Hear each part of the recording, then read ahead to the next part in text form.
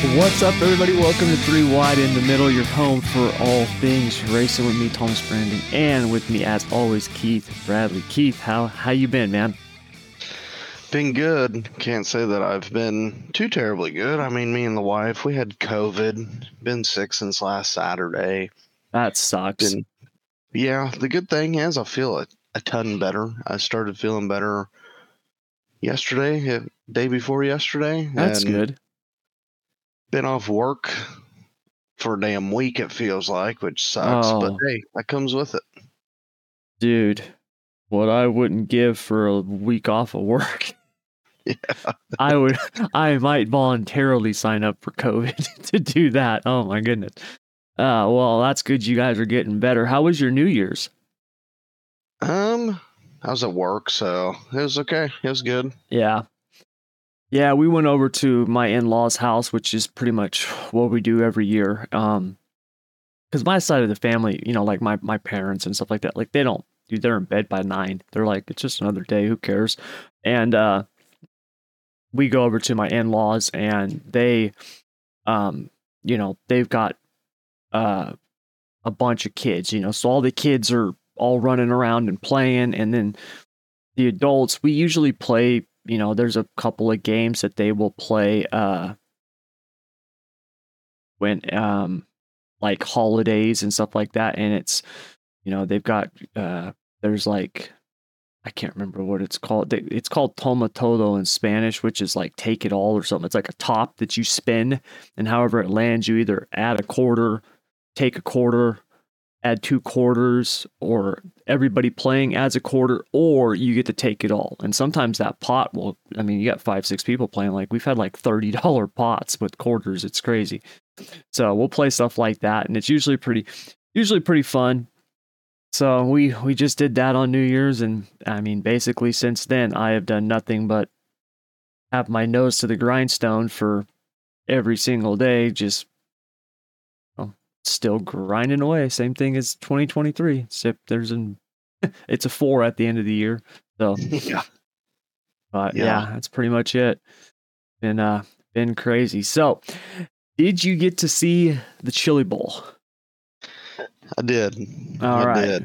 So we're gonna do our Chili Bowl recap today. We're not gonna be hopping into any NASCAR stuff or anything like that.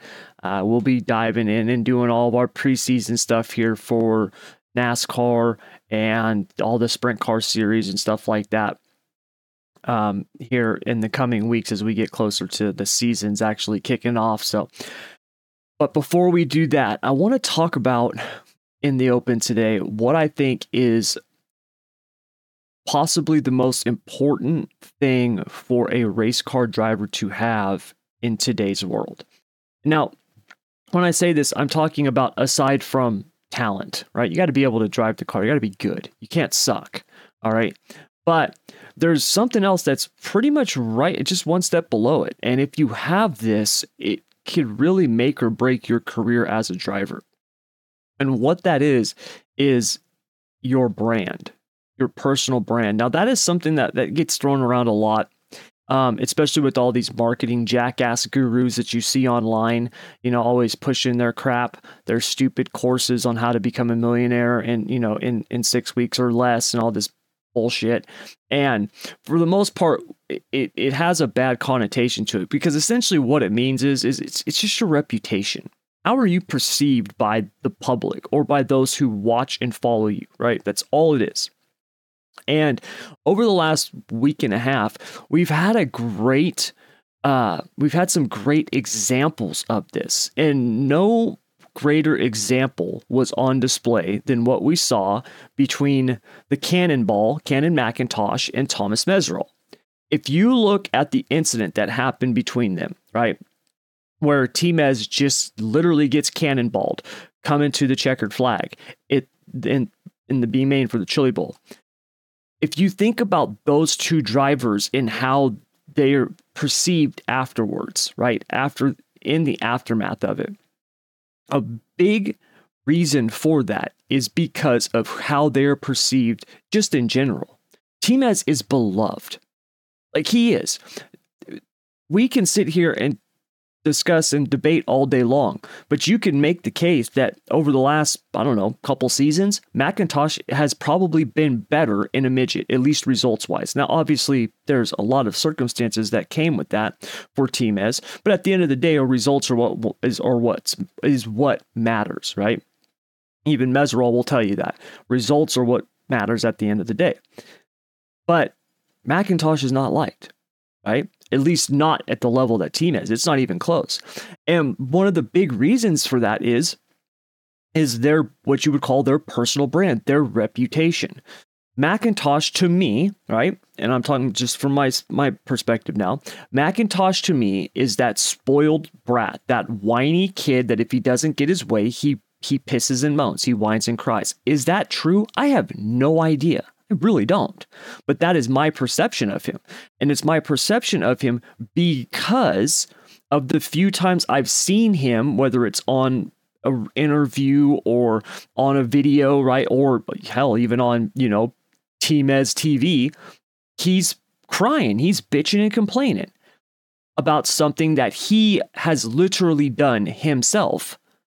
He's one of those people. He's like those sim racing jackasses that we race against, Keith, where they dive bomb the hell out of you and do all this stupid shit, and then if you rub their fender, they're on the mic yelling and screaming about it. It's ridiculous, and that to me is McIntosh. Like I said, I have no idea if that's true, but that is the perception that I have of him. And when you look at that in a sport like dirt midget, specifically something along the lines of, what these guys do on the USAC side of things, where we talk all the time about the money not being what the wing racing is, right? We got more guys moving to wing racing every single season now, the bigger names in USAC racing. If you do not have that perception that is going to allow you to do things like, I don't know, make money on the side with merchandise or have a social media presence or whatever, you are going to dig yourself a hole that is unfortunately going to follow you for a very long time and be very hard to break. And what we saw at Chili Bowl between those two is a great example of that. Yes, T-Mez got escorted out by some security, some official on a power trip. He was brought back in when Emmett came. Cooler heads prevailed, right? Like, it's like, dude, come on, let's not overreact here. But at the end of the day, if you look at how that incident was perceived, McIntosh has been just annihilated for it, right? What an idiot. He didn't even know what position he was in. He didn't know he already had a transfer. And you're right, he should know that.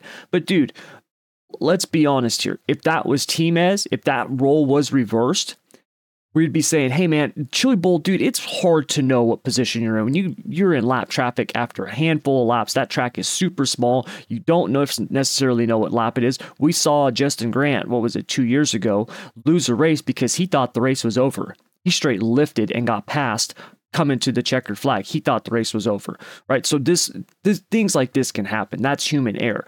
But because it's McIntosh, people don't want to give him the benefit of the doubt because of, like I said, his reputation, how he is perceived. And T-Mez, Mr. Right, I mean, this is the guy who constantly talks about slide or die. Okay, and don't get me wrong, that slider by McIntosh was, I'm like, dude, I mean, they were damn near Nerf bar to Nerf bar. It's like, I don't know how you ever thought you were going to clear that. But if the roles were reversed, I could promise you it would be a much different narrative on the Meserol side than it is now. And it largely is due to the fact that Meserol is beloved and McIntosh is not. And he's done it to himself because the few instances that you can think of where he has been in the spotlight, he's whining, crying, bitching, and moaning. Keith, what's your thought on not just the reputation aspect of, but just the incident itself? I'm sure you've seen it 100 times like everybody else has. What'd you think of it? Man, see, like, people that don't realize about the issue, this stems from years past with these two. Yeah, it's been going on a while. Yeah, it's been going on a long while, and they've raced each other pretty shitty. Mm-hmm. I'll just leave it at that. But as far as the move, I thought it was a bitch move, to be honest. To listen to his interview after, he was like, well, I tried it before, and he just drove around it.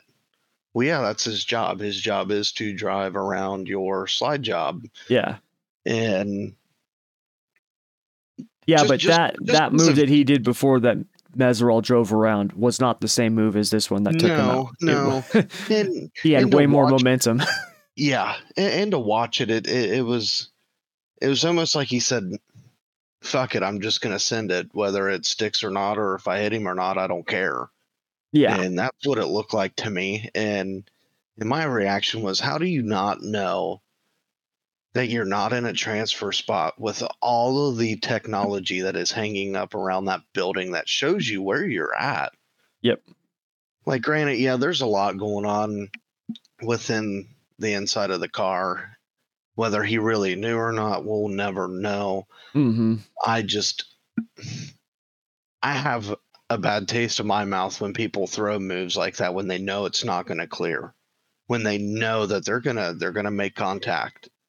And T-Mez took it like a champ. He took it right off the chin. I expected him to be a lot more animated than what he was. Yeah. And then for them to kick him out, I thought was also kind of a bitch move, because here's the issue, and for the people that's never driven a race car, when you're upside down and the track crew or safety crew think you're on fire, and then they blow off a fire extinguisher and it's in your face, that can kill you. That can make you really sick. For them to say that he punched him, I knew right then and there, okay, that's a little exaggerated. Yeah. The good thing is T-Mez has all them GoPros on his car and was able to prove that he did not touch nobody. He threw a steering wheel, yes. Did it hit an official? Yes. Was it on purpose? I highly doubt it. But here's the thing: you got to understand, when you have things like that happen, you're not expecting a fire extinguisher to be blown off in your face. How would you react to it? Yeah. Yep. I mean, I would react the same way. It would immediately piss me off. And I'm throwing the first thing that's close to me, whether it's the steering wheel, gloves, helmet. Yeah. Because now you got to get out of there faster than what you really want. You can't really take it in and soak up the fact that, man, I was just junked for absolute no reason. Yeah. And I've seen and heard all the comments, well, he lives by the slide or die and da-da-da-da-da, this, that, and the other. Well, here's the thing. I can't count on two hands how many times Cannon McIntosh has either screwed somebody, taken somebody out, wrecked somebody, or had an issue with somebody outside of T-Mez. Now, there's a couple times where T-Mez has taken people out, but I don't know. It just the whole slide job does not sit well with me, because it's like, dude, you both were locked in. All you had to do is finish. Yeah. And then for him to be a punk in the interview, it just that just made me less of a fan of Cannon McIntosh. And I never truly was a true fan of Cannon, because he's somewhat of a cannonball. He really is. He's a loose cannon, and I think Keith Kunz needs to reel him in a little bit, because I think Cannon could be really good. Oh, the kid's got talent. Like, let's make no mistake about it. The kid can drive. Like, he can absolute drive. But yeah, I'm with you. I don't have a positive look on him either. You know, the instances that I think of with him are him doing stupid shit. Remember that one? I can't remember what race it was. It must have been a Power Eye race, because it was this last season. It was in 2023, and T-Mez won the race, and he didn't win a USAC race until the BC 39. So it must have been Power Eye, because it wasn't extreme. Power Eye. I know exactly what race you're talking about. Yeah.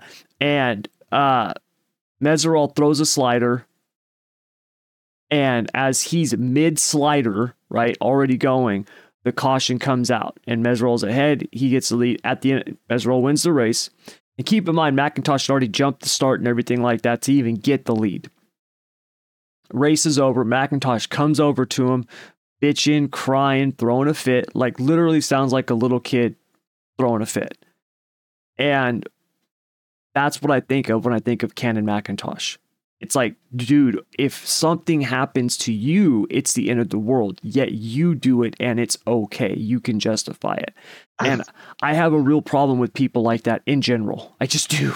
And I do want to say this, and it's not even about T-Mez or Canon. I want to give a big hats off to Tim Engler for stepping up and having T-Mez's back through all of it. I seen that man so damn animated within all the videos, him going to bat for T-Mez. Like, this ain't no shot at Dave Estep.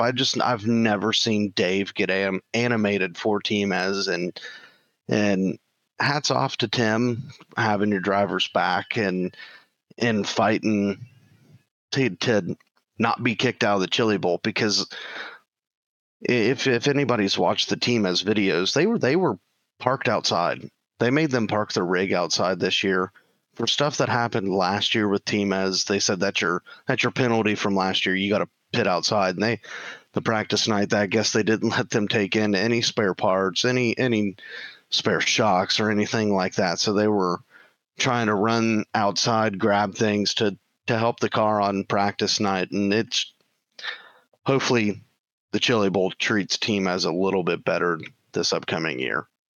Yeah, that's rough. So yeah, that's the old opinion on that incident. And I hated it. It sucked. I felt bad, because if, Meserol, for them to make the feature at the Chili Bowl would have been huge, just because of all the stuff, all the work that they put in on that car. They obviously were fast. They had speed. The Chili Bowl is such a crapshoot to, think about getting locked in from your prelim night, right? And the number of drivers that are there. And then you look at, how many do you take straight to the feature? 2. You're like, oh shit. Okay. So we got to be literally one of the best. And I mean, dude, he was, what was he? Tuesday night, Wednesday night? I mean, Tuesday night. Yeah. I mean, you look at the people who were running that night. I mean, there's some heavy hitters, and Meserol finishes in the top. I think he finished, I don't know, was he top 5? Around the top 5, I think, top 7, something like that, and was in a B main, right? Like it's a very tough show to make, very tough. And for them to basically be in it, right, be a half a turn away from getting into it and then not make it, that was unfortunate. So yeah, hopefully that they'll have a much better year this year than last year. And I'm actually looking forward to it.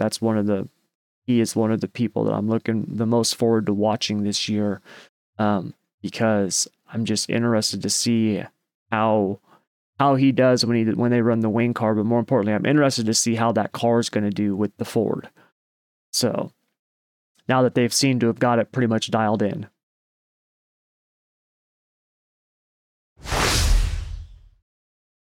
All right, so let's dive into our recap of the rest of the event. Now, if you guys remember, Keith and I, we made some predictions for the prelims and then for the final night of racing. We're going to basically just go through those. We'll talk about each prelim night and then basically the final night. Overall, I thought the Chili Bowl was good. I don't have, a lot of complaints about it, which is a good thing. A lot of times you hear people complain about far more than they give credit for. But yeah, anyway, so moving on here. First night out, we had and I'm trying to get all these names right. What was it? Monday night was the Cummings qualifying night. You remember we had some pretty heavy hitters in this one. we were just talking about him. Cannon McIntosh was in it. You had, Taylor Reimer, Noah Gass, Chris Wyndham, Chase Briscoe, Michael Pickens, and the man who won it, Tanner Carrick. Now, I had Tanner Carrick finishing second. I had Wyndham winning. Keith had Wyndham winning with Jerry Coons Jr. Did Coons even make the feature on the prelim night, Keith? I don't even remember. I don't remember. I know he was in the 7X because they blew a motor practice night, and Davey Step allowed them to run the 7X the rest of the weekend. I do know that. Oh, okay. No, actually he didn't, because him and Kale, his boy, was running in a B main, and Kale transferred over Jerry. Okay. By 2 spots. Yep. So yeah. I had one of the two, and one of them almost won. Big night for the boys from California. Carrick is from about 30 minutes away from me in Lincoln, and then Shane Golubic, who if you don't know who Shane Golubic is, and a lot of you probably don't unless you're like hardcore into the wing sprint car, racing. Golubic's big out here on West Coast. Okay. Corey Day, who everybody's heard of, right? We'll get to him here in just a bit. Golubic's one of the guys that's been battling Corey Day for the last, couple seasons, and he's very, very good, very fast. So awesome night for him to get second place to Tanner Carrick with Pickens, Briscoe, and then Wyndham rounding out the top 5. So first night was pretty good. Night number 2, which we had the Warren Cat qualifying night. This was, Keith and I basically had the same picks, except we had them flipped.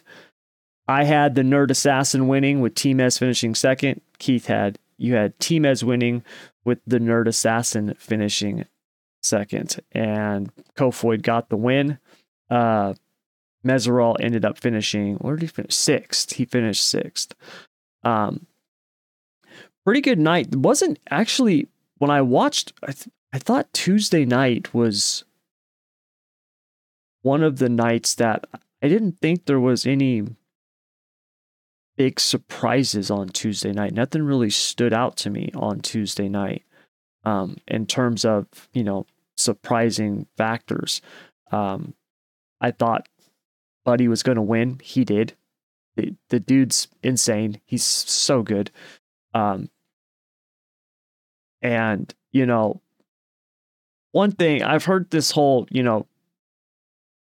gotta be a midget driver to win the Chili Bowl and stuff like that. I don't know. I think you just have to have some midget driving skills, because apparently these guys can not do it very often, then come back and just dominate, which is what Buddy did. All right, who else did we? Oh, it's Hank Davis.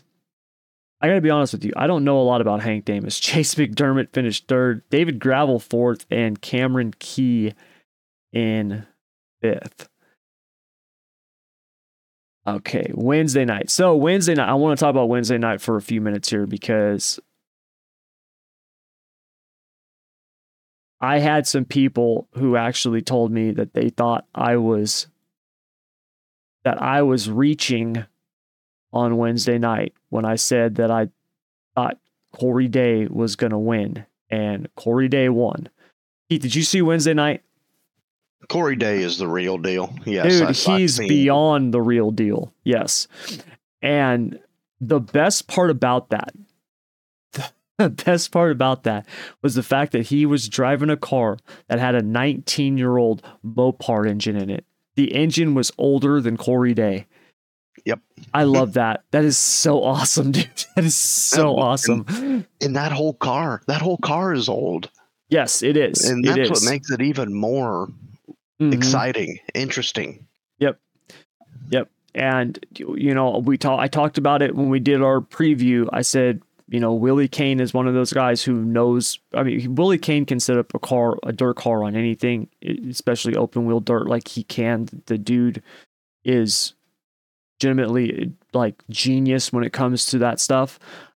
If it wasn't for the whole factory cane shocks thing, like that dude could go out right now and probably get on with a handful of outlaw teams, right? I mean, he's that good, and he had that car dialed, and you would have thought it was all brand new equipment. And I got to tell you, it was something that made it that much better for me, just because we hear about that all the time with the Chili Bowl, right? Everybody's bringing all this new stuff and cutting edge equipment, and it's got to be lighter and better and newer and just more power and everything else. And then here's this kid in a car that is older than my daughter, who's graduated high school already, and they're winning.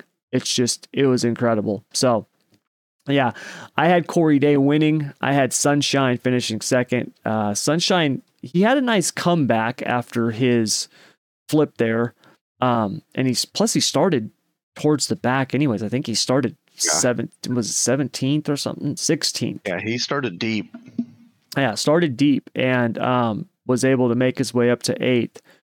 You had Blake Hahn winning. That didn't go too well. No, it didn't. He finished 15th, and you had Sunshine finishing second, which you didn't get there. One thing I will say is that I want to give a shout out to my man who I said was going to be my surprise driver, which was Rylan Gray. Rylan, he made it to the feature on his prelim night and started 19th and moved his way up to 13th. I know in a week where we see some drivers, on the move, which we'll get to Dason Persley's incredible run when we get to the final night here. But to move up 6 spots at the Chili Bowl is not an easy feat. It's really not. When you look at most of the drivers in those prelim nights, most of them are moving, if they're moving forward, it's 2-3 spots. They're not moving up a half a dozen. So for him to make the feature and then finish up there, I was pretty stoked to see that, man. I thought he did a good job. I know most of you probably don't know who he is, but I do, and I was happy to see him. Happy to see him get a good run in there.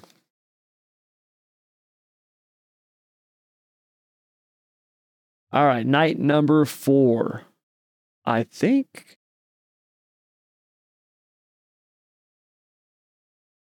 Victory Fuel qualifying night. Swindells are going to just be taking over the Chili Bowl here in the future.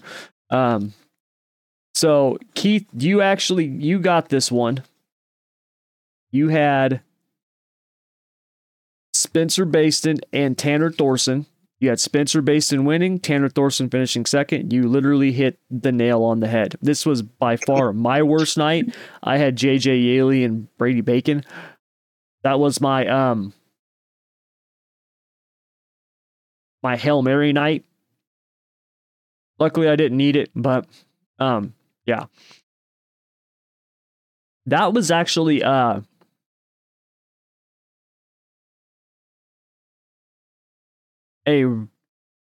really good run by Baston. I got to be honest with you, man. I thought Baston was definitely going to be one of the guys to compete with for the win on Saturday, because I thought he looked damn good on his prelim night. Yeah, and I didn't have Spencer Baston being the only RMS car in the big show on my bingo card. I didn't at all. And nope. He looked good. He looked really good Thursday night. Tanner Thorson looked really good too. It's something about the Chili Bowl, man. Spencer Baston ran really well last year. Tanner Thorson ran really, really well last year. And I think this is one of the better nights, not just because the Kyle Larson effect, because Kyle was there, but as far as racing goes, I think the racing was really good Thursday night overall. I do have one issue, though, that I'd like to bring up. I don't understand how guys can show up to a race or run in a race and have safety parts fail. I don't know if you've seen it, Tommy. The guy that, I think it was Thursday night, got upside down, helmet came off. I don't understand how how stuff like drivers, that keeps happening at the crew Chili Bowl. can be so incompetent when it comes to putting your safety devices on, whether it's seat belts, arm restraints, your helmet. Like, of all things to come off when you're upside down, a helmet. Should not be one of them. I don't understand how people could be so stupid. And granted, yeah, we don't know exactly what happened. Don't know if the chin strap safety failed.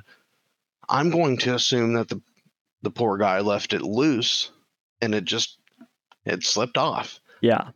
I don't understand it. Like, if I would have done any of that in my car when I was racing, my dad would have thumped me. Yeah, that's something you don't mess with, is safety. No, the biggest priority is safety. Make sure that you come home in one piece after each night. Granted, yes, he walked away from it, luckily. I just don't understand how every year there's always a safety talk. We always got to have this talk of either seatbelts failing, now helmets coming off. Yeah. And I think that was the same night some dude's throttle hung up and about freaking killed him.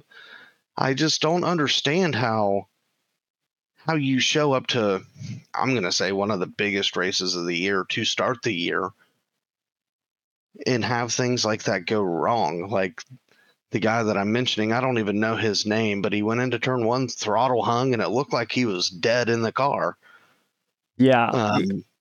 I don't know if the Chili Bowl staff needs to step up and be like, look, if you're a Joe Blow and you've never raced a midget, you cannot run the Chili Bowl. I don't think it should be that way. I think everybody should have a fair shot. But on the other hand, you don't need shit like that happening at all. No, you don't. Like, this guy was in a very old car. The body parts, the body components of the car just exploded off the car. You had arms hanging out of the car. I just don't understand it. I don't get why teams make shortcuts when it comes to safety for the biggest race of the year, knowing that, yeah, you're not in the national spotlight, but you're the main show on Flow outside of that late model race. The people are going to be watching. I mean, the crowd was packed especially that night. Chili Bowl's it's sold out every year now. I don't understand it. Yeah. I just don't. I don't either. And look, this is coming from a guy that when I was 18, we were building an outlaw cart, and the seat mount that we had, the bottom seat mount that we had, didn't work. We had a race the next day, and we only had like 8 hours that we were up all night building this car. And we zip tied our seat in.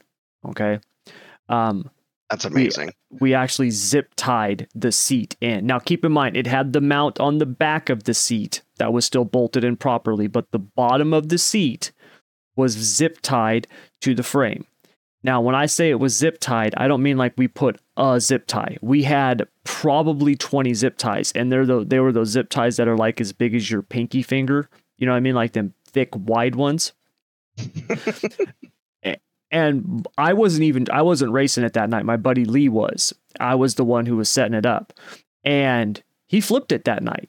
And that seat did not budge. Now, an outlaw cart is not a midget. But my point is this. I would never dream of doing something like that in a midget. I would never dream of having a car to where if it's like, dude, we can race it. But if we wreck, the pieces might go everywhere, right? And I'm sure that's not people's intentions, but you're right. The fact that we keep having these like safety issues, these safety hiccups with the Chili Bowl each year is it's becoming a theme now. And there's a couple of ways that you can look at it, right? I can make arguments for a multitude of paths on this. Number one is, look, when you have that many cars showing up, right? You got almost 400 cars showing up with drivers. Shit happens, okay? And that's the truth. It could be, right? It's just simple math. Things are going to happen, right? Whether they're mistakes or faulty parts or whatever, things happen. Number two is, the Chili Bowl has always been one of these things where it's kind of this, run what you brung type of incident, right? Or instance, right? Where they don't have the same type of guidelines and rules that the other sanctioning bodies do, right? This isn't a USAC race. This isn't, Extreme Outlaws. This is the Chili Bowl. It's its own thing. You got different wheels that you're running. You got all kinds of different stuff for this race alone. People built specific cars for this race, right? And when you see, like we just talked about Corey Day, he was in a motor that was almost 20 years old and a car that was hella old too, and he won his prelim night. It can be done. And I think the problem is that you have just two different types of setups there, right? Whether it's professional versus amateur or experienced versus not as experienced, however you want to phrase it. I think what we're going to see happen with the Chili Bowl is that there's going to end up becoming this minimum standard that needs to be met, whether it's with equipment or experience or whatever, because the last thing that they want is somebody dying at the Chili Bowl, right? That's the last thing any of us want. We don't want to see that. We don't want that to happen. But unfortunately, these midgets, a midget is not the same as a sprint car, winged or non-winged. Okay. When you look at them and you're like, dude, that's a sprint car. It's just like half the size, right?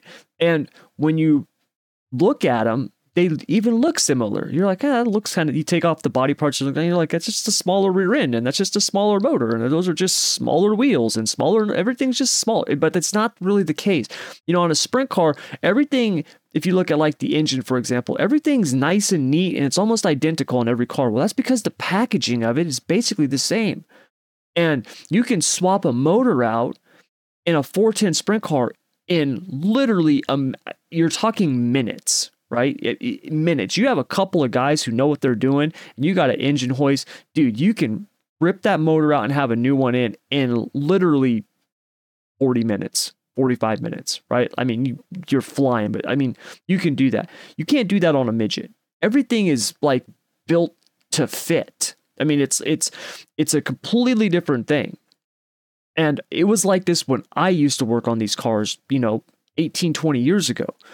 We could, and I wasn't a pro, but me and a couple of other guys, we could swap the motor out in a few hours on the sprint car. If we wanted to do that on the midget and have it back in and running, that was like a 2-day process. Because you have to replumb everything, and everything is like its own special piece that you're making to fit around this, and this has to fit here, and we can't put that on until we put this on.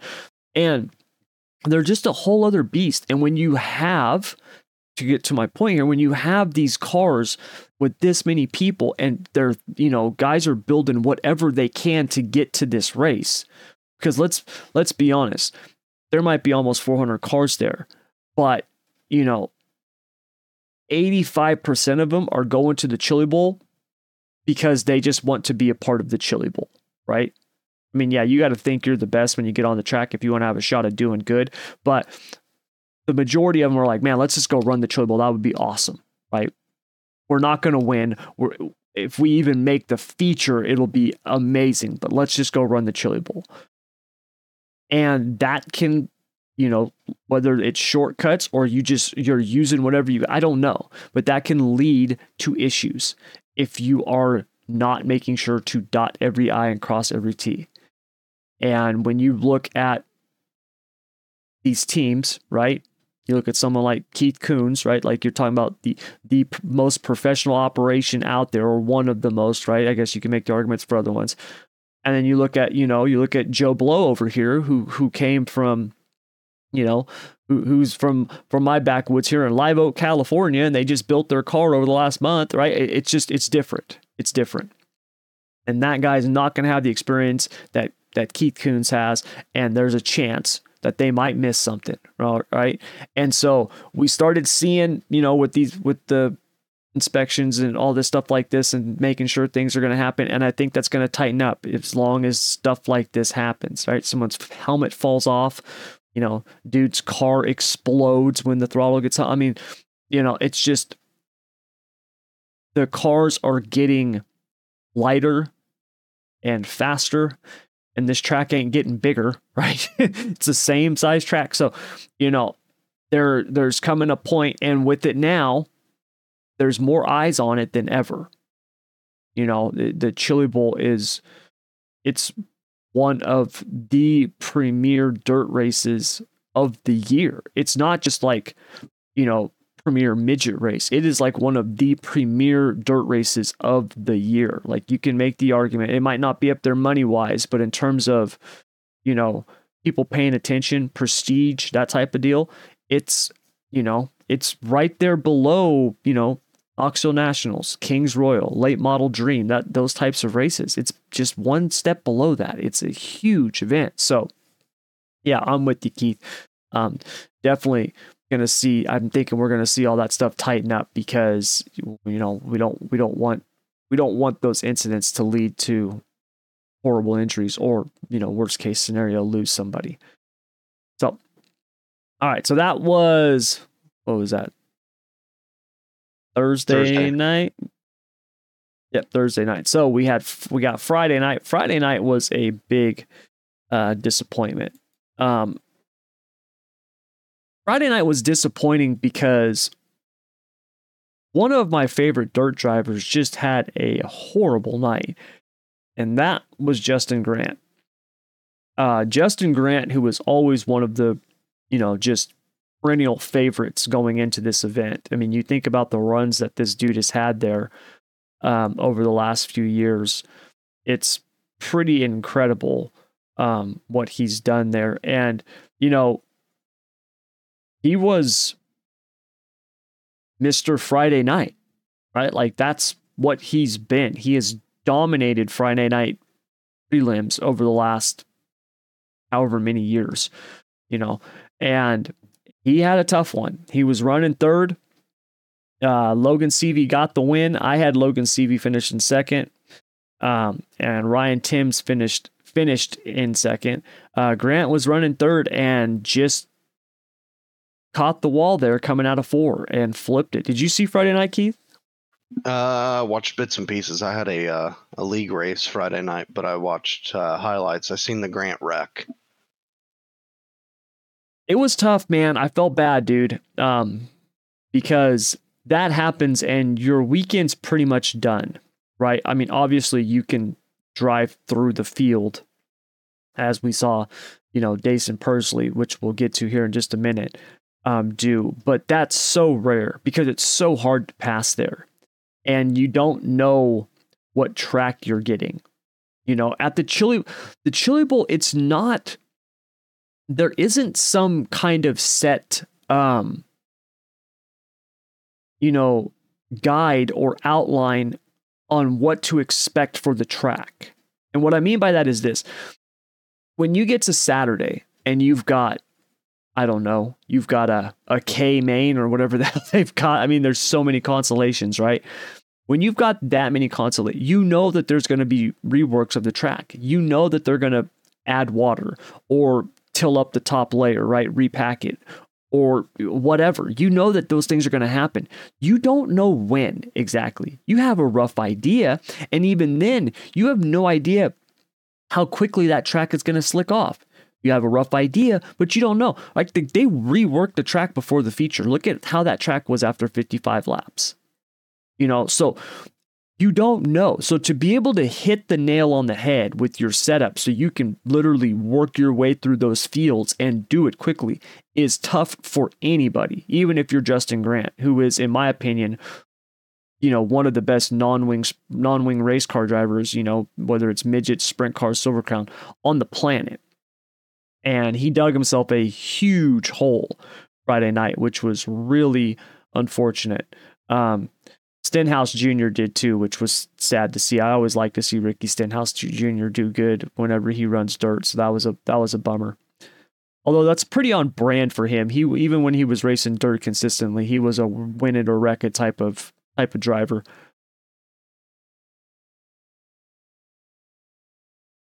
So Seavey got the win. Wasn't really shocked by that. I thought he had a chance going into it. I got to tell you, going into the race, I thought it was Justin Grant's to lose. Grant was starting second. And Seavey worked his way through the field. I mean, he started 7th or 8th and got up to first. And the dude's insane. He is so freaking good. And his apparently his year that he had last year is just carrying over. Apparently that's not a it wasn't just a great year. That's just going to be the norm now with Logan Seavey. Yeah, and Logan's really good when it comes to the Chili Bowl, or he has been here lately. And now I got to eat my crow. And it doesn't taste very good, I can tell you that. But yeah. I'm going to say I was dead ass wrong when it came to my Logan Seavey take. So for those of you who don't remember, Keith had Logan Seavey as his most disappointing driver of the Chili Bowl. to say the least, that I was wrong. I was wrong. Call it what you call it, but I was dead ass wrong, and I'm not afraid to admit that I was wrong. Yeah.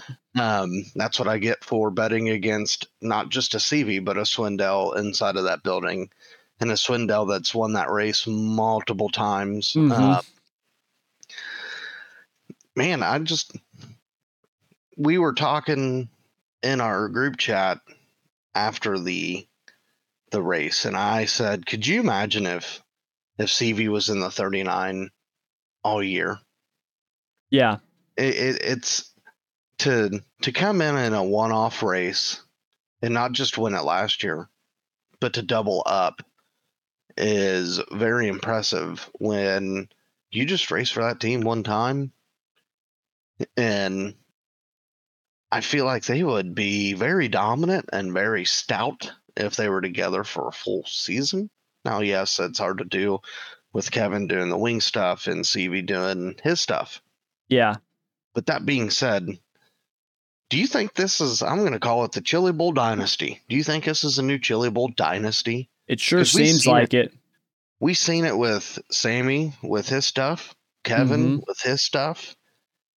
And now we're starting to see it with Logan Seavey and Kevin with the 39. And it seems like we have a dynasty starting with these guys.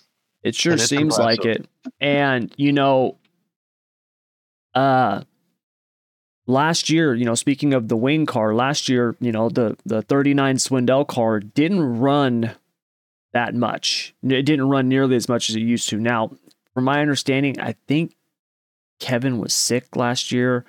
They also, if you remember, they had Justin Sanders, then he went, then they had Hunter Schoenberg, who actually got them their best finish of the year, which was, the feature at Knoxville Nationals, making the feature at the Knoxville Nationals. I think they might have finished top 10, top 10 or top 15, something like that. But they didn't run that car very much. Well, it sounds like this year they're going to be running Logan Seavey in that 39 car this year, the wing car. And this is, we talked about it. I talked about it before.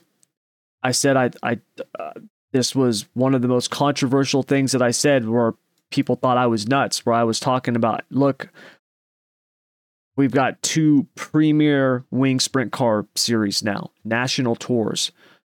And everyone's talking about it's going to divide the drivers. And I said, I thought the biggest thing that it could hurt was our USAC stuff, that we would see more of these midget and non-wing guys go to the wing side. Logan Seavey has ran some wing races. He hasn't, from my understanding, the schedule that they're looking at running this year is nothing like he's done before. Same thing. We see Chris Wyndham's going to be doing a whole lot more. Tanner Thorson's going to be doing a whole lot more. We've seen a lot of these guys make that move, but I really think Sunshine, Tyler Courtney, is one of the biggest reasons that we're seeing this migration. Obviously, it's more money. We've talked about the money aspect of it ad nauseum. We don't need to get into that. But to see Tyler Courtney have the success that he's had on the wing side, I think there's a lot of these guys looking at that being like, dude, I can do that. I can do that. And, they are doing it. Even Meserol is going to be running a lot of wing races this year, right? He's going to be running that Maverick series and running low. He's not just doing, USAC midgets. So we're seeing a lot of these top guys make that jump. Obviously, they're going to continue running midgets and stuff like that, but we're seeing them make that jump, make that move. And yeah, from what I'm hearing, Seavey's going to be piloting that 39 410 sprint car. So I'm actually looking forward to that, because if you actually look at when that car is at its best, when the Swindell car is at its best, it's when they have a driver that they are running with consistently. And what I mean by that is when those guys were, you look a couple years ago, when they would run, one race, it would be Christopher Bell, and then they would throw in a Justin Sanders, and then they would throw in Sammy, right? And then there was no consistency, right? They might have a good run here. They might even win a race, but there was no consistency. When those guys are at their best, it's when they've got, and the working with a team as a driver and vice versa, you need time. There's a relationship aspect and a communication aspect that you need to have in order to be successful, right? My buddy Kyle, that I've talked about a bunch, and he lives out here on the West Coast, and he runs sprint cars up and down the West Coast and stuff like that, owns a car. He's and he's going to be running a couple of cars this year. And I'm going to be going with them to a lot of stuff. In fact, I'll be making videos of it and stuff like that. I'll be documenting a lot of it because I just want to kind of show that side of things. But anyways, and we were talking about it because he's got one car he's going to be running consistently with the guy. It's his nephew that's been driving. He's got another one he's going to be running with the new driver for a lot of the bigger events. And they're going to be starting off at other stuff, because you can't just show up for the high limit swing with a new driver and expect to just knock it out of the park. You've got to have that communication. You've got to know what the driver wants. When they say this, what do they mean? Right? What are they talking about? We think you just be like, oh, it's loose. Well, dude, that can mean so many different things. Right? One of the greatest stories of all time when it talks about, driver crew chief communication, if you haven't listened to it, it's hilarious, was Andy Petrie. Did you ever watch the Dale Jr. download, Keith? Yeah. You ever see the story when Petrie was talking about Dale Earnhardt and how he described a loose race car? Yeah. It's hilarious, man. It's hilarious. Petrie keeps asking him, hey, man, how's the car feel? And Earnhardt says, it's pretty neutral. And so Petrie thinks what anybody else would think. Well, car must be good, because neutral means it's not loose, it's not tight. And every driver that I've worked with, that's what neutral means. So finally at Rockingham, the car looks like it's spinning out through the corner or about to. And Petrie says, hey, man, how's the car? And he said, well, it's pretty neutral. And he's like, God, that thing looks loose to me. He's like, well, I've been telling you it's neutral. Like, neutral meant loose for Dale Earnhardt. And what he was talking about was the feeling in the steering wheel. That's what he meant by that. Now, I know that seems like a one-off story, right? And we're talking about Dale Earnhardt and Andy Petrie in NASCAR. The same stuff applies in dirt racing. It really does. No matter who the driver is and who the crew chief is, that consistency matters. And I'm looking forward to seeing what these guys can do, because I think Logan Seavey is an incredible talent. I know you feel the same way, Keith. And Kevin Swindell, the guy knows racing. He knows racing, man. He obviously knows the Chili Bowl. What, he won 4 of them?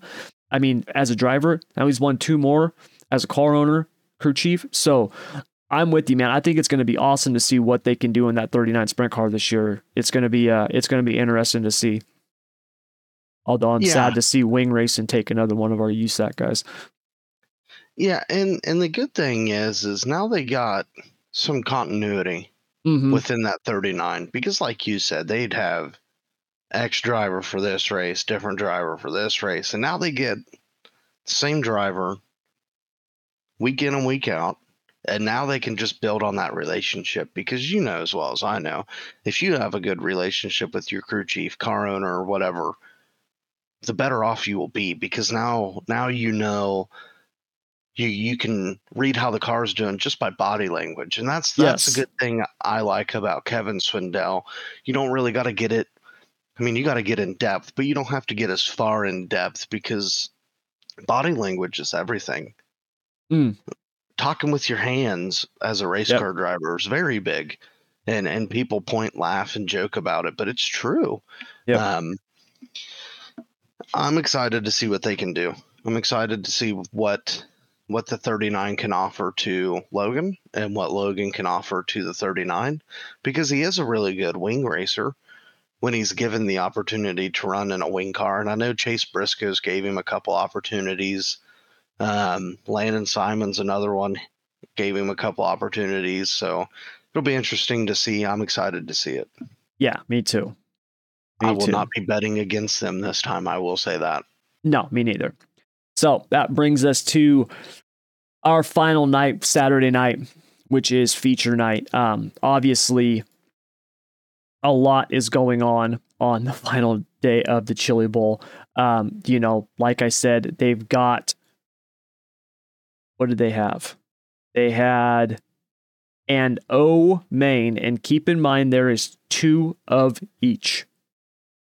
That's insane. Yeah, it's wild. And like I said, that's what is? I'm trying to count it off. What is that? Is that 15 letters? That's half the alphabet. Yes. And it's half the alphabet, and multiply that by 2. That's you take the A main out, right? That you're talking that's like 24 prelims. That's insane, dude. That is insane. Oh my God. I did not even realize that they ran that many. Because I'm going to be honest with you, I did not watch all the prelims. I didn't start watching until about the D main. That's crazy. I can sit and say with my hand raised that I did not feel good Saturday, and I laid on the couch and started watching it as soon as I woke up, and I seen the very first prelim that morning. Yep. So now I did like the way that, I do like the pole shuffle, the way that they do that, and, get those guys out there and, head to head and run in and stuff like that. So I did like that. That was pretty cool. And I didn't watch that live. I went back and watched some highlights, because like I said, I was not going to be sitting there watching the whole, it's cool when you're there, when you're at the Chili Bowl. And keep in mind, when I was there the last time, I want to say that there was it was like an H main, a G main, something like that. I mean, there wasn't almost 400 drivers. There was around 300, just under 300, I think, when I was there, somewhere right around there. But yeah, it's a long day of racing. Now, Kyle Larson, we talked about it. We mentioned it. He called Keith Coons, wanted to come race. Keith had an extra car. Larson showed up, had a tough prelim, and because he didn't lock himself in, couldn't get locked in, he was done. That was it. He had essentially one shot to make it. And if you actually look at the scheduling and everything that happened, there was a good chance that if he had been locked in, that he still might not even have been able to make it in time. So he needed 3 hours. Yeah. So it would have been tough. No, I was just going to say it would have been tough. Yeah. And to back up what Tommy's saying, beings at the Chili Bowl show moved faster than I think everybody anticipated. Yes. They would have had to delay the race almost 3 hours just to give Kyle a chance. Mm-hmm. And that still would have been very, very iffy. And I'll say this, I think that's the first time I've ever seen Kyle Larson show up and struggle in a midget. Just to throw it out there. I think he looked human. Yes, which I loved. Folks, I'm a huge Kyle Larson fan. I think Kyle Larson is one of the best things to happen to dirt racing ever. I really do. And we can sit and argue all day long about whether or not this would have happened anyways with a different driver because of social media and exposure. Whatever. That's fine. I'm just telling you right now, Kyle Larson is one of the greatest things to ever happen to dirt racing. You can see a direct correlation between Kyle Larson and where dirt racing is at today. If you look at him getting up to, especially over just the last couple of years, you look at when he got in trouble in NASCAR, lost his ride, went dirt racing for a full year, then went to Hendrick and has been bouncing back and forth. You look at that year that he lost in NASCAR and was full-time dirt racing and the exposure that dirt racing has now, there is a direct correlation between that. Absolutely. People pay. Yep. So there's so many more people who follow dirt racing because of Kyle Larson. Well, and dirt racing needs Kyle Larson, and Kyle Larson needs dirt racing. Absolutely. It is a love-hate relationship to a point, but I think the things that Kyle Larson has brought and done for dirt racing needed to happen. Yep. Long before Kyle Larson even did it. Oh yeah, definitely. Just because I think there was a disconnect between motorsports fans with dirt racing. I mean, everybody before Kyle Larson thought dirt racing's just a bunch of rednecks, bunch of toothless rednecks, and dirt racing's dumb. This is dumb about it. Stepping down. Yeah, and which is the dumbest thing I've ever heard in my entire life. Because we can sit here and say there's more talented dirt racers than there are NASCAR drivers. I'm sorry, but it's true. It is a fact. Yes. There's dirt superstars all over the country, and if you put them all in one room, you wouldn't be able to. Yep. You could fit 30 NASCAR drivers in one room. You can't with dirt. Yep. And the things that Kyle does for dirt, his love and passion for dirt racing, is awesome to see from a fan side, from a driver side, from a former race car driver side. It is awesome. Dirt racing needed to be, I'm not going to say put under the microscope, but put on the map. Yeah. Have the spotlight shown on it. Yep. Yeah. And thank God for Flow Racing and Dirt Vision for seeing all this. And and not only just Kyle Larson, but the people that's close to Kyle actively support dirt racing. I mean, would you ever imagine a day where Rick Hendrick supports dirt racing? No. Yeah, no. Mm-mm. No. Chip Ganassi supporting dirt racing? Nope. No. Yeah, because you didn't see Jeff Gordon doing this when he was driving. No, and I think we all can sit here and say that Chip Ganassi has always had somewhat of a soft spot for dirt racing in his heart, because, I mean, Brian Clausen took a flyer on him. Kyle Larson took a flyer on him. One worked out and one didn't. But now dirt racing's back where it belongs. I think in my opinion, I think dirt racing needs to be on a national scale as far as TV goes, and as far as putting it even further into the lights of the national spotlight, I'll say. Yeah. I know I caught a bunch of flack from somebody saying, because I said dirt racing's far more superior than the NASCAR racing. I'm sorry, I'll stick to it. I'll live on and die on that hill. Yep, I do too. And to bring it back around to what I started to say on this, and I got sidetracked too. I'm the one that got you sidetracked. It's just good to see Larson be human, because it allows other people to step into the spotlight. Yeah. Well, I mean, you could be Joe Blow racing at the Chili Bowl, and hey, I beat Kyle Larson to transfer into the big dance. And what I love about Kyle just coming out of nowhere and blindsided everybody is it brought Ricky Stenhouse Jr. back to the Chili Bowl. Yep. And I think I kind of flew under the radar because of the hype Kyle Larson brought. It did. But I thought that was great to see too. And I'd like to be a fly on the wall to see how that all transpired, whether Ricky was like, well, damn, if he can just call and get a ride, I can do the same thing. Yep. And hats off to Keith Coons for stepping up and saying, yep, we got a car for you. And then, thank God he's got so many cars lying around. I mean, good thing he brought 30 of them to the Chili Bowl. And to not even answer the phone, or to answer the phone for Kyle Larson, but then to turn around and answer the phone for Ricky, I thought was awesome. Yeah, me too. So yeah, Larson, rough weekend at the Chili Bowl, but it was still cool to see him make the attempt. So back to Saturday. If you look at, and we're going to highlight Dason Persley here. Dason Persley was in the D main. All right. And He was able to work himself from the D to the C. He won the D main. All right. He then barely made it out of the C. He started sixth, which keep in mind, he started 16th in the C. He finished 5th. Okay. B main,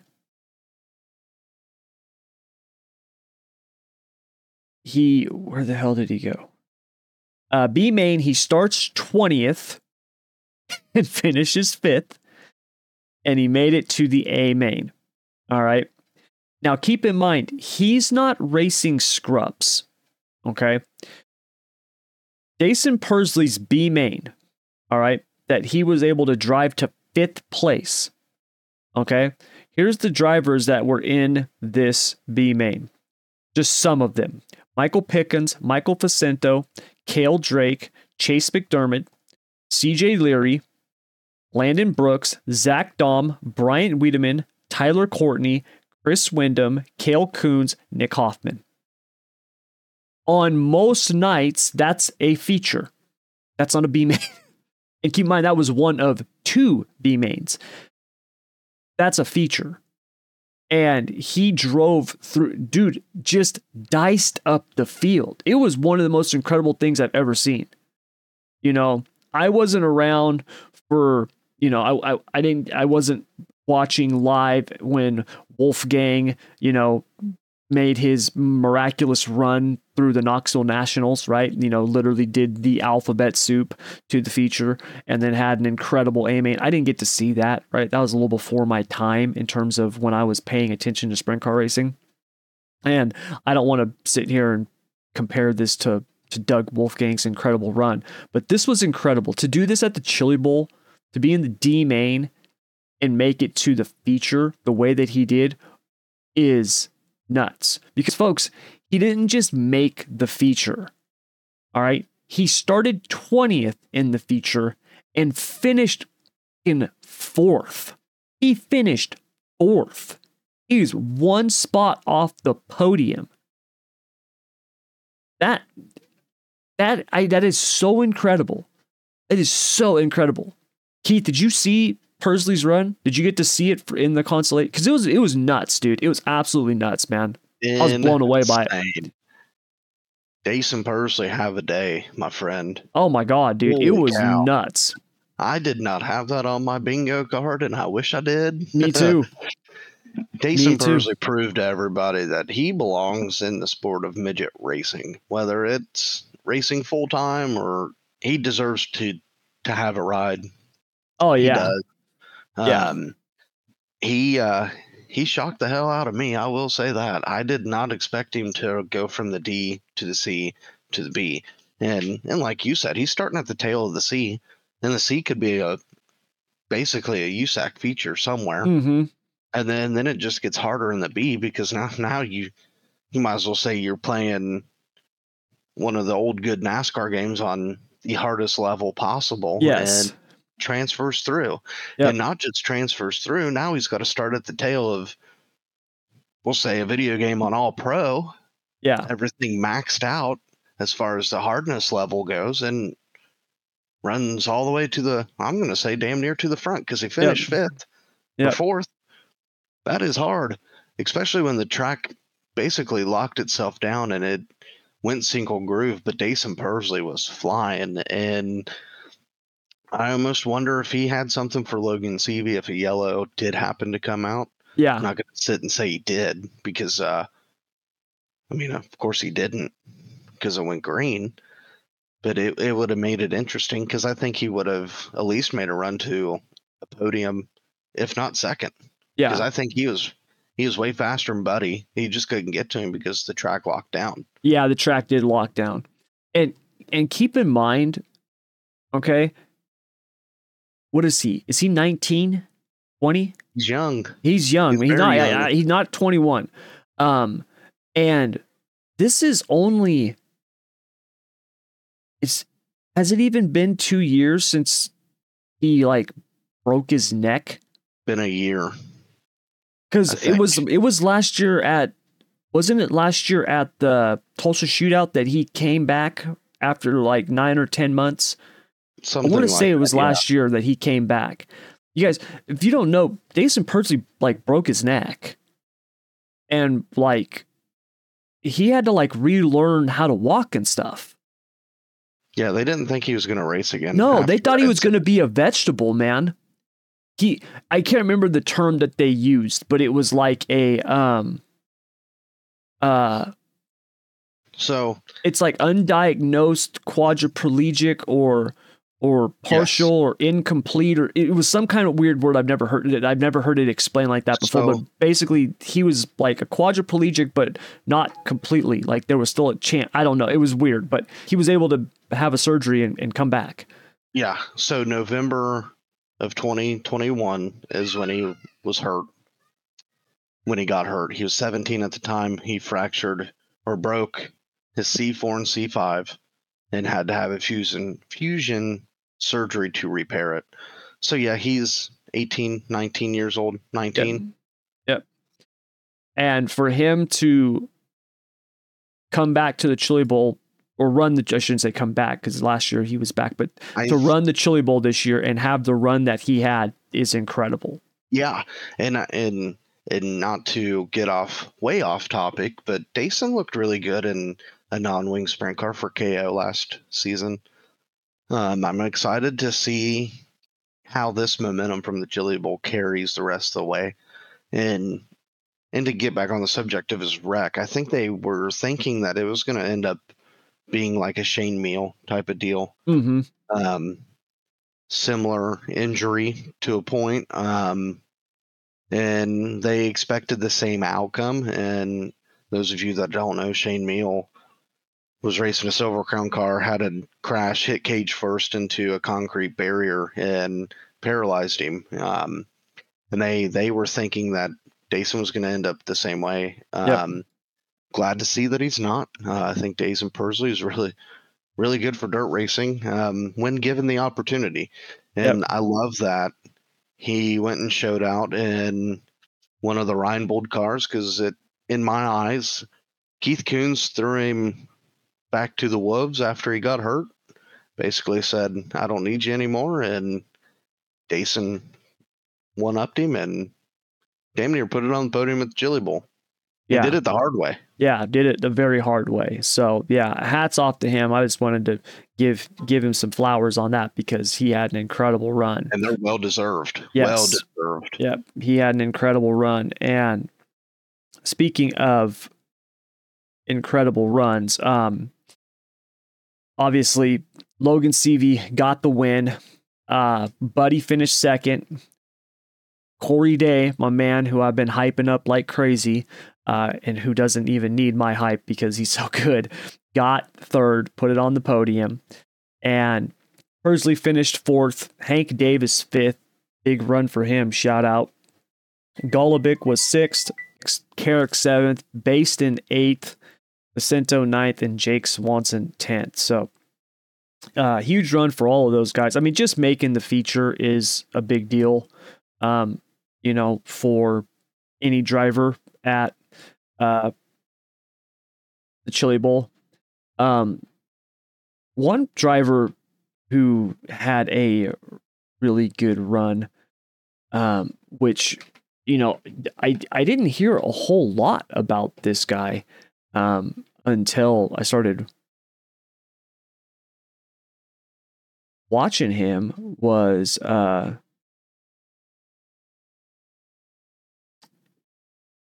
Cale Drake. Now, Keith, maybe you can fill me in on this, because I honestly don't know. This was the first time I'd heard his name. Is he relation to Jay Drake? I believe his son? So. I believe so. Because that's what I thought when I heard. I was like, Cale Drake. I'm like, that sounds like I wonder if he's related to Jay Drake. Now, I remember watching Jay Drake at the Chili Bowl when I was there. So that's how long ago that was.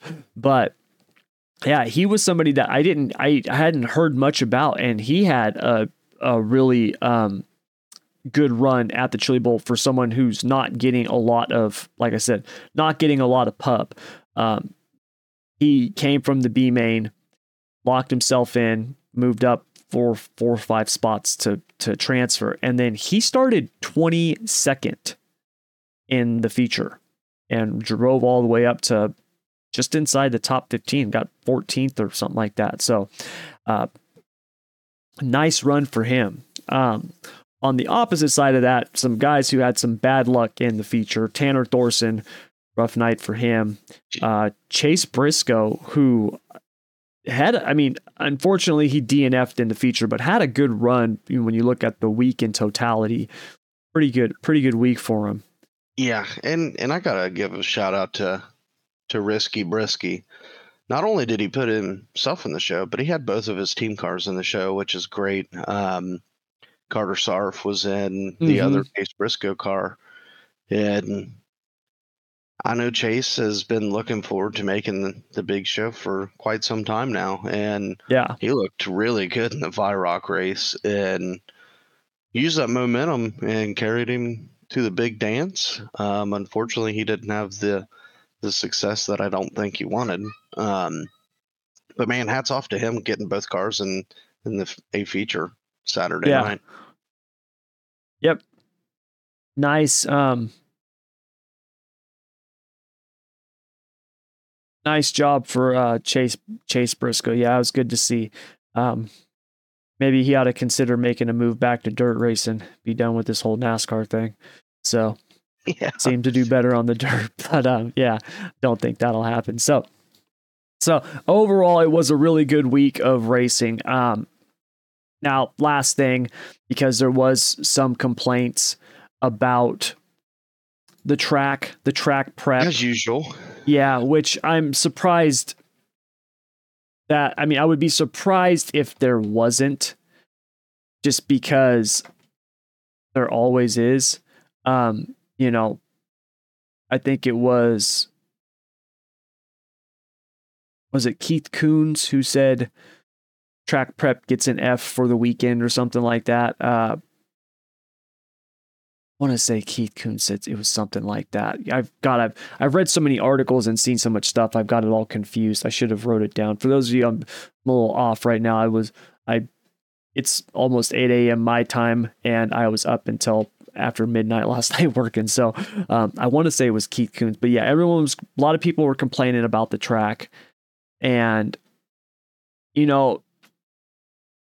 it got rubbered down there at the end, which we've seen happen at the Chili Bowl before. This isn't something new, but I honestly don't know, Keith, if there's a way to prevent it. I don't know if there's a way to prevent it. Yeah, and I don't know either. I don't know if you could run all the soup races the day before, start the show earlier on Friday. I don't know the best way to do it.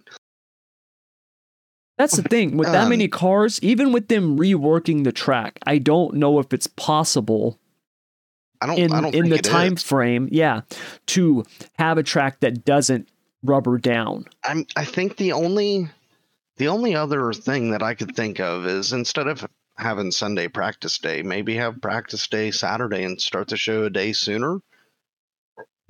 I don't really know. I just know that people bitched last year because the show took too long, because why? They were prepping the track. They were reworking the track, and now that it was sped up, they were happy that, hey, the race is going to be over sooner, but the racetrack took a hit because, the track wasn't great for the A main Saturday night. Like, it was still really a really good race. Yeah. But the track kind of sucked. It had its flaws, but when you have over 300 race cars putting, I'm going to say, a couple 100,000 laps on a racetrack, you're eventually going to hit a dead end like they did. Now, Do I think starting the show instead of Monday, started on Sunday, will it help? I don't know. I really don't. Like, I know people want the Saturday night A main to be a track like the prelim nights. I just don't think that's possible. I really don't.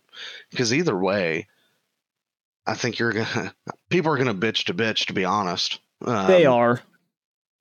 The unfortunate thing is I think this is what happens when you have over 300 race cars show up and put a few 100,000 laps on a racetrack, Mm-hmm. a dirt racetrack at that, because eventually you're gonna hit a dead end like they did, and you can only rework the track so many times till it's stale, and it's stale, I will admit, but I don't know the right way to do it. I really don't. I don't know either. I don't know when you've got that many cars. I just know on if it the ain't track, broke, don't fix it. Yeah. You've got that many cars on the track and there's that much racing going on. I don't know if it's even possible, whether or not you can prevent that. Now, I will say this. You can definitely say that Buddy got shafted on the on the pass. Okay. I don't know, I don't know the scoring, that I don't know how that scoring loop works or what's going on there, but Buddy definitely he should have got the lead on that. Even Logan Seavey said that he caught a break there. So yeah, that's tough. Now, would he have held on and won? I don't know. Who knows, right? It's so easy to play devil's advocate, and it's really easy to have hindsight on the whole situation and go back and just be like, well, if he had got the lead and track lockdown, he would have just won it. Who knows, right? But overall, if you look at it in totality, the Chili Bowl, it was great this year. There was a lot of good racing. Overall, it just delivered. I mean, to me, it's one of the better. I thought it was one of the better Chili Bowls I've seen in years. Just overall, the entire week of racing, there was good racing on the prelims. We saw, multi-groove racing. There was some of the, a couple of the heavy hitters weren't there again in terms of, obviously Larson came in late, but I honestly didn't think he was going to. I thought he might make would make the feature, but I didn't think he was going to be a contender for the win, just because, like we were talking about, you got to just hop into a car that you've never been in and go out there. I mean, that's a very difficult thing to do. As great as Keith Kunz is, he's not Paul Silva, right? That's who Larson is used to running dirt with. So, besides him making his double duty, but Rico wasn't there. Obviously, Christopher Bell not there. I mean, he hasn't been there for 2 years now. But you look at some of the bigger drivers not being there, and then also some of them that we are used to seeing do very well have rough nights, i.e. Justin Grant. Those guys just tough time on the track. And we saw a lot of guys step up and have incredible runs. Had I told you that the top 5 was going to be Logan Seavey and Buddy Kofoid, I mean, those two, you could be like, yeah, but then Corey Day, Dason Persley, and Hank Davis, right? I mean, if that was a wager at a casino, the odds on that would have been pretty good, right? That would have been a nice payout. So overall, I thought it was a great week, man. I enjoyed it thoroughly, and yeah, it was a lot of fun, and it'll be, I'm sure it'll be fun again next year. So yeah. What's your final thoughts on the Chili Bowl, Keith? Overall, I thought it was really good. We've seen the ups and the downs and the hurt and the heartbreak of the Chili Bowl. I think it had everything that a race fan would want. Mm-hmm. The feature was really good. I mean, I think Corey Day definitely put his name even more out there, even further out there. Anybody that listens to this podcast knows how we feel about Corey Day, Yeah. the next coming of Kyle Larson. Yep. I'm not afraid to admit that at all by any stretch of the imagination. And just to see the names that are usually up front that weren't up front, like the Kyle Larsons and the others, and you had guys that made the show that's never made the A main. Yeah. Seen how hard it is to make it. Hank Davis is one that I keep looking back on. Had a monster run last year and followed it up with another monster run this past year. I should have probably picked him for one of my prelim nights, and I didn't. I overlooked him because he's not a big name. He's not a household name. I don't know what they could do to make the Saturday night show better without doing a full track rework as far as turning the track completely over like they do after the prelim nights. Yeah. Because then you'd have the people, well, it's taken too long. Well, that's why they have a trade show. Go walk around. Yep. So I think short of that, yeah, you're not going to be able to. No, and I don't think you'd be able to. Overall, I thought it was pretty good. Logan Seavey made me eat crow, and I'm cool with that. Yep. Another great night. T-Mez gave us some good content. He always does. Kana McIntosh did Kana McIntosh things and couldn't even run inside the top 15 in the feature, which I thought was great to see. And I'm usually not one to wish bad intentions on, and I'm glad he didn't have a good run. I was hoping he'd blow a rod on lap 1. I think I even said that to him on Twitter. And their family deleted that tweet, and I think that's even funnier. But hey, it's awesome. The Chili Bowl. I think things like that are bound to happen. Not the Chili Bowl things are going to get rough, but there's a fine line. There should be a line drawn in the sand at some point. Overall, I thought the Chili Bowl was really good. It's usually one of my favorite races to watch to kick off racing season. And dirt racing starts with a Super Bowl, and this is dirt racing Super Bowl, in my opinion. Yep, I'm with you on that. So yeah, overall, and what awesome a run week of racing. Michael Pickens. I don't know how we overlooked him. Yeah, yeah. So bummer for him. He DNF'd in the feature. But hey, overall, yeah. You guys want some content? Look up Michael Pickens and watch what he does overseas. That dude's a beast. Yeah, he can drive. In a sprint car. Yep, he can drive. So yeah. But overall, that's my take on the Chili Bowl. Yep, mine too. So that's going to do it all for this week's episode. Now, we are off next week. We will be back on February 1st or February 2nd. Going to depend on how my schedule looks, but we'll be back in 2 weeks. And then after that, we'll get going again with our February 1st we'll be back, and then it'll be the 15th, and then that's the week of the Daytona 500, and we'll be going every week after that. So we got a couple more of these every other weeks. Next show we will be doing our preseason breakdown of dirt racing, which going to be fun. We're going to be breaking down the High Limit and the World of Outlaws. We will, although me and Keith are not the biggest late model guys, we will talk also about the late model seasons with World of Outlaws and Lucas Oil plus USAC. So we're going to be doing a lot of dirt racing talk on the next episode. Can I get one thing in real quick? Yeah. Man, hats off to freaking High Limit.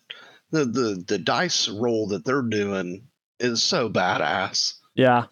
I don't know if you've seen it, but they redid it. So the fan that does the dice roll, if you roll, say, a 12 and the driver wins from 12, they get 12 grand, and then whoever the dice roller is, they get half of it. Yep. So a fan could walk away with $6,000. I think that is freaking awesome. Yep. Yeah, it's pretty cool the way that they're doing it.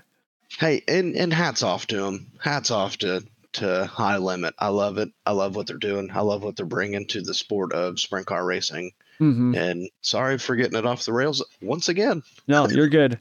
Yeah, we're gonna be we're gonna be covering that in a couple weeks when we do it, because we got a lot of stuff to cover. Rico's been kicking ass over in Australia. Hod and Shield just got a win. Was it a couple nights ago? So a lot of stuff's been going on, over in Australia, New Zealand area with the sprint cars. Obviously we had Chili Bowl going on, which is a big deal, but we got a big breakdown coming of all things dirt here in a couple of weeks before we get into the NASCAR side of things. And I know there's been some stuff happening on the NASCAR side of things. I'm going to be honest with you. There just doesn't enough of it. It just hasn't been so much to really tickle my fancy. So we'll get back to the NASCAR stuff here soon, right, for Daytona. But until then, it's going to be dirt, because that seems to be what's going on. And I like it more. But anyways, so that's going to do it. Keith, my man, have a good weekend. Thanks, my friend. You do the same. And I will. And all of you out there, have a great weekend. Stay warm wherever you are in the country. I know some people right now are getting blasted by an Arctic chill. And it's not fun, by the way. No, it's not. It hit us like last week, and for us, we're talking like in the 20s. I mean, I know for a lot of you out there, that's a warm day this time of year. You're putting on shorts when it's that temperature. So I can only imagine how bad it is for you guys, because if it's in the 20s here, it's negative teens wherever you're at. It's 24 right now here. We got an overnight low of 6 tonight, and kids had a snow day today. We got some snow on the ground, which I freaking hate, but hey, it's part of living in the Midwest, I guess. Yep, exactly. So all of you have a great weekend, and we will be back here in a couple of weeks, February 1st. So please continue doing what you've been doing. Download, share, subscribe, all of that good stuff. And Keith and I will be back here to do it all over again. And until then, as always, take care.